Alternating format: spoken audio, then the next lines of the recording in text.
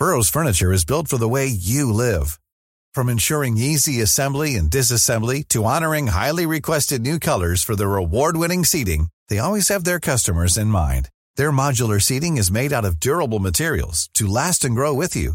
And with Burrow, you always get fast, free shipping. Get up to 60% off during Burrow's Memorial Day sale at burrow.com/ACAST. That's burrow.com/ACAST. burrow.com/ACAST. Normally, being a little extra might be a bit much, but not when it comes to healthcare. That's why United Healthcare's Health Protector Guard fixed indemnity insurance plans, underwritten by Golden Rule Insurance Company, supplement your primary plan so you manage out-of-pocket costs. Learn more at uh1.com. The FT. Welcome to a special edition of the FT Money Show, one of the FT's most popular podcasts. I'm Jonathan Ely, and I'll be looking at all the main issues in the budget that could affect your finances. This was the first purely Conservative budget since Kenneth Clarke stood before the House in March 1997. George Osborne's team had been briefing that it would be a big and bold budget, and they were right. In a speech lasting over an hour, Mr Osborne unveiled significant changes to tax thresholds, car taxation, the taxation of dividend income, the rules on buy-to-let property and on inheritance tax, and there's also a consultation on pension tax relief that could have wide-ranging ramifications in the future. All in all, it was an important budget with masses of policy detail. And here to help digest it all are three experts who've spent the past hour or so listening to the speech and poring over the detail in the Treasury's Red Book and consultation documents. They are Nimesh Shah, a partner at accountancy firm Blick Rothenberg, Jason Butler, the founder of Bloomsbury Wealth, and Claire Evans, a partner at Deloitte. One major surprise in the budget was a move to restrict the amount of tax subsidy that investors in buy-to-let property can claim. There are over 1 million amateur landlords in the UK, catering to the growing numbers of people who cannot yet afford a house of their own and are therefore obliged to rent. In an era of low yields and volatility in stock markets, property has proved an attractive investment for many. And a central part of that appeal is that the interest costs on a buy-to-let mortgage, and some other costs, can be offset against income tax. But the Chancellor has now moved to restrict that ability. Nimesh, can you summarise what the proposals were? So the government have announced today that relief on finance costs for buy-to-let landlords against their rental income will be restricted just to the basic rate of tax, so 20%. Currently, you achieve relief at your marginal rate of tax, so a top-rate taxpayer would have 45% tax relief on those costs. So over the next 4 years, the change will be gradually phased in, and in the tax year 2020, the relief will be fully restricted to the basic rate. Do we have any sense at what level most buy-to-let landlords pay tax? Is it fair to assume that most of them are probably higher rate taxpayers and therefore would be impacted by this change? It's difficult to say at the moment, but the suggestion from the Chancellor during his speech was that it's the wealthy that tend to have buy-to-let investments, so this measure presumably is targeted at the wealthier taxpayer. Jason, a lot of people have said that the treatment of buy-to-let property is iniquitous. You can't borrow money to buy shares or funds and offset tax, so therefore why should you be able to do it for property? Do you think this will have the effect of making people think twice about buy-to-let and perhaps looking more favourably at other investments that don't come with those tax advantages? Well, I certainly think it's going to make people look much more carefully at the net yield and the total return position. And I've written various briefing papers where actually if you take the net yield, even after deducting mortgage interest, is still very, very low. If you remove a part of that subsidy, i.e. the tax subsidy, whether that's 20% or 25% in the case of the highest taxpayers, then you make that total return position, given the value of properties at the moment with the current property market, even worse. So yes, I do think it's going to have an effect on buyer and investor psychology. I think it will have an effect on prices, and it will certainly have an effect on the cash flow situation, because you may find some people who are just about washing their faces with their hoping for capital growth will find that they'll actually be below water. And Claire, do you think, do you get many questions from clients about this sort of thing? Do you think it's a thing that will affect a large number of people and sort of force them to reassess their priorities? I think it will. And a classic feature of many entrepreneurs is when they make money, the first thing they look to put their money in is property. And they tend to own that property through a number of structures, whether it be individually or through trusts, or interestingly through corporate vehicles, companies. And as far as we can see at the moment, these changes only impact income tax and not corporation tax. So therefore, the entrepreneur, having decided to invest in property, may be thinking about owning it now through a company rather than individually.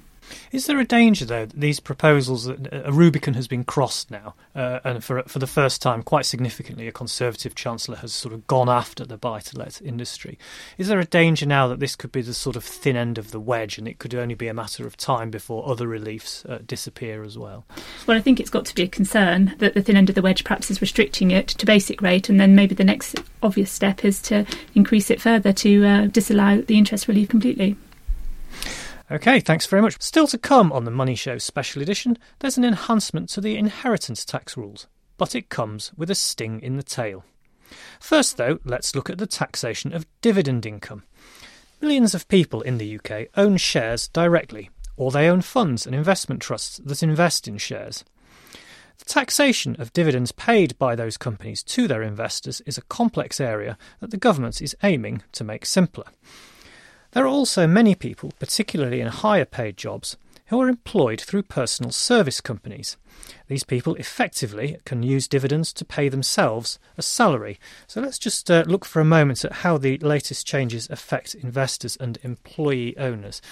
Jason, how does the current system of dividend taxation work for those people who are direct investors in shares that are held outside an ISA or other tax-advantaged wrapper? Well, essentially, if the grossed-up dividend falls below the threshold at which higher rate tax is paid, there's no extra tax. So in essence, about £43,000 of gross dividends would not incur tax. That's very attractive for people running personal services companies because they can remunerate themselves from their company profits by taking a dividend. I'm sure the accountants here can they explain. Don't go over that. Yes, that that's high right. Rate threshold. Anything over that, they're effectively paying tax at 25% on the net dividend, which is equivalent to 32.5%. The changes that have been brought in essentially seek to tax a group of people who fall into that basic rate threshold or the dividend income, whether that's from investments or companies, by charging them on 7.5% on any dividend income which exceeds £5,000 but still falls within the threshold below high rate tax. Now that's potentially massive. And we were just talking earlier, and Claire and Nimesh can probably give you a bit more of a sense of the scope that this has. But we think this is a real game changer that probably the average man and woman out there listening to the budget won't have even realised. Nimesh, would you agree that's a game changer? It sounds like a tax increase for people who have who don't earn much and have direct investments that are held outside a tax wrapper. Jason's absolutely right, and this is a tax grab, I would say.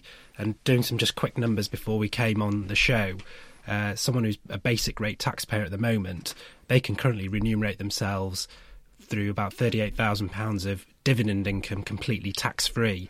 If you were to apply these new rates to that amount, they're £1,700 worse off now. So the Treasury is making some money out of this. Claire, what's the obvious course of action if you are an investor with a significant equity portfolio? Presumably, you just have to put as much of it as you can in some kind of advantage vehicle where it will be beyond the reach of the taxman. Well, I guess, and just to pick up the point earlier that Jason was making, maybe it will start to skew when you're looking at yields, what your investment portfolio looks like. But it is quite interesting because in the briefing papers we've seen so far, the headline was people with modest amount of dividend income in those brackets. But of course, people even in the basic rate brackets, actually much of that income may be made up out of dividends, as we've talked about already, particularly children, for example, and trusts making payments to children to fund school fees, for example, they may well be caught by this. What about if the assets are held in a trust structure? Would that alter things at all? As far as we know, it depends very much on the nature of the trust, whether the income is the trust or whether it goes directly to the beneficiary. But as far as we know, that will similarly be impacted.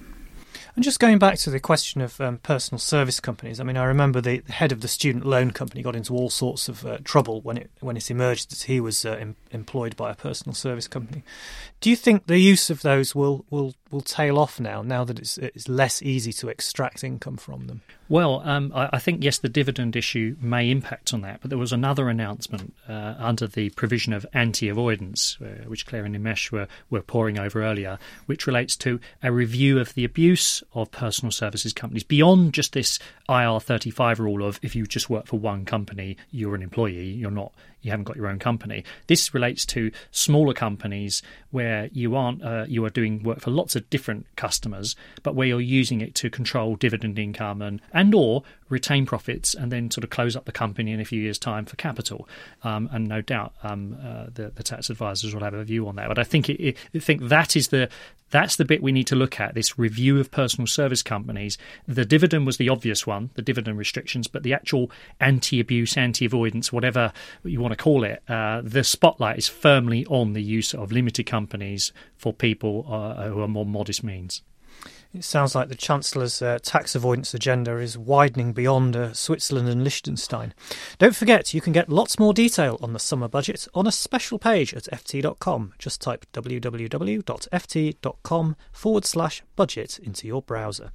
Tomorrow's FT will feature extra pages of budget coverage, including tables of revised tax rates, and there'll be still more coverage, including of those details that often only surface in the days after the actual speech, in this weekend's FT Money.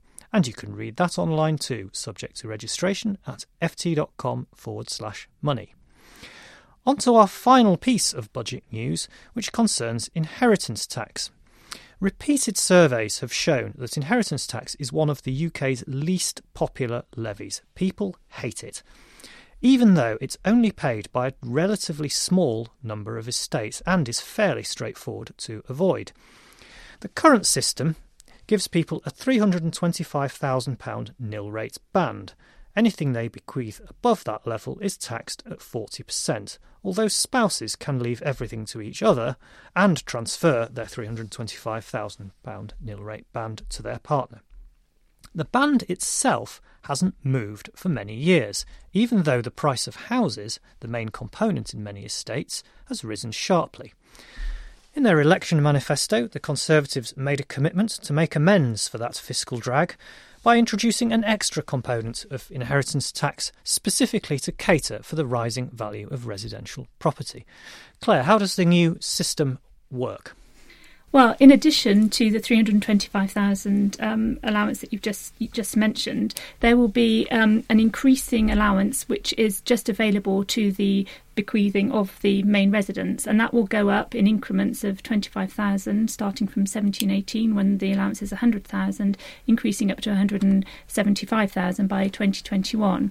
It's an individual allowance, but it is transferable. So the sum of all of that is by 2021 a couple would have up to £1 million of allowance to put against their main residence effectively. But the interesting thing is it is against the main residence. There was an interesting piece there that if you downsize, as individuals are often likely to do as they get older, that the funds that you raise from the downsizing, which are now perhaps in cash or invested elsewhere, will also be eligible for this new relief. But I can just see complexity in terms of how you're tracing those assets through. Okay, so there's a bit of a sting in the tail there in that the 175,000 that was trailed in the manifesto does not actually apply this year or next year. It takes a little while to come in. And also that I've read that the nil rate band itself is not going to be changed. Is that right, Nimesh? Yeah, no, that's right. So the 325,000, which has been fixed since 2009, it's now been announced that it'll be fixed at that level until the end of 2021. So it's been over 10 years since we've seen an increase in the nil rate band. And considering asset values and house prices in particular have gone up, that's quite a shocking freezing of a very valuable allowance. Now, Mr Osborne has dealt partly with the increase in value of property, and he's also addressed the criticism that many people levelled at this policy, which is that it would discourage people from downsizing. Jason, Does it not raise the question, though, about why property should be treated differently in terms of inheritance than other assets that might be bequeathed? Yeah, absolutely. I think this just puts petrol on the flames of this property obsession and rewarding people for not doing anything. We've seen that the bulk of the cost of this is going to come from so-called high earners who have every right, compared to everyone else, to be treated fairly, who are going to have their ability to put into pensions reduced by £30,000 to pay for this. And that's not going to be phased in. That's coming in pretty soon, from next April. So we've got some serious issues here where we are actually having a perverse incentive for people to actually buy property that doesn't actually add anything to the economy, and penalising people from actually earning money and making a contribution to the coffers. Well, we'd love to know what you think about the budget. You can tweet us. The handle is at @FTMoney, or you can email us. The address for us is money@ft.com. And, of course, you can leave comments at the bottom of articles on the FT website. The Money Show will be back in its normal format next week, but for now it's goodbye from me and our 3 expert guests, Jason Butler at Bloomsbury Wealth, Nimesh Shah at Blick Rothenberg, and Claire Evans at Deloitte. If you enjoyed listening to this podcast, you might like to try our FT News podcasts, which focus on one of the main issues of the day and bring you the insights and expertise of our global network of journalists, as well as outside contributors. You can download these at ft.com/podcasts most days of the week.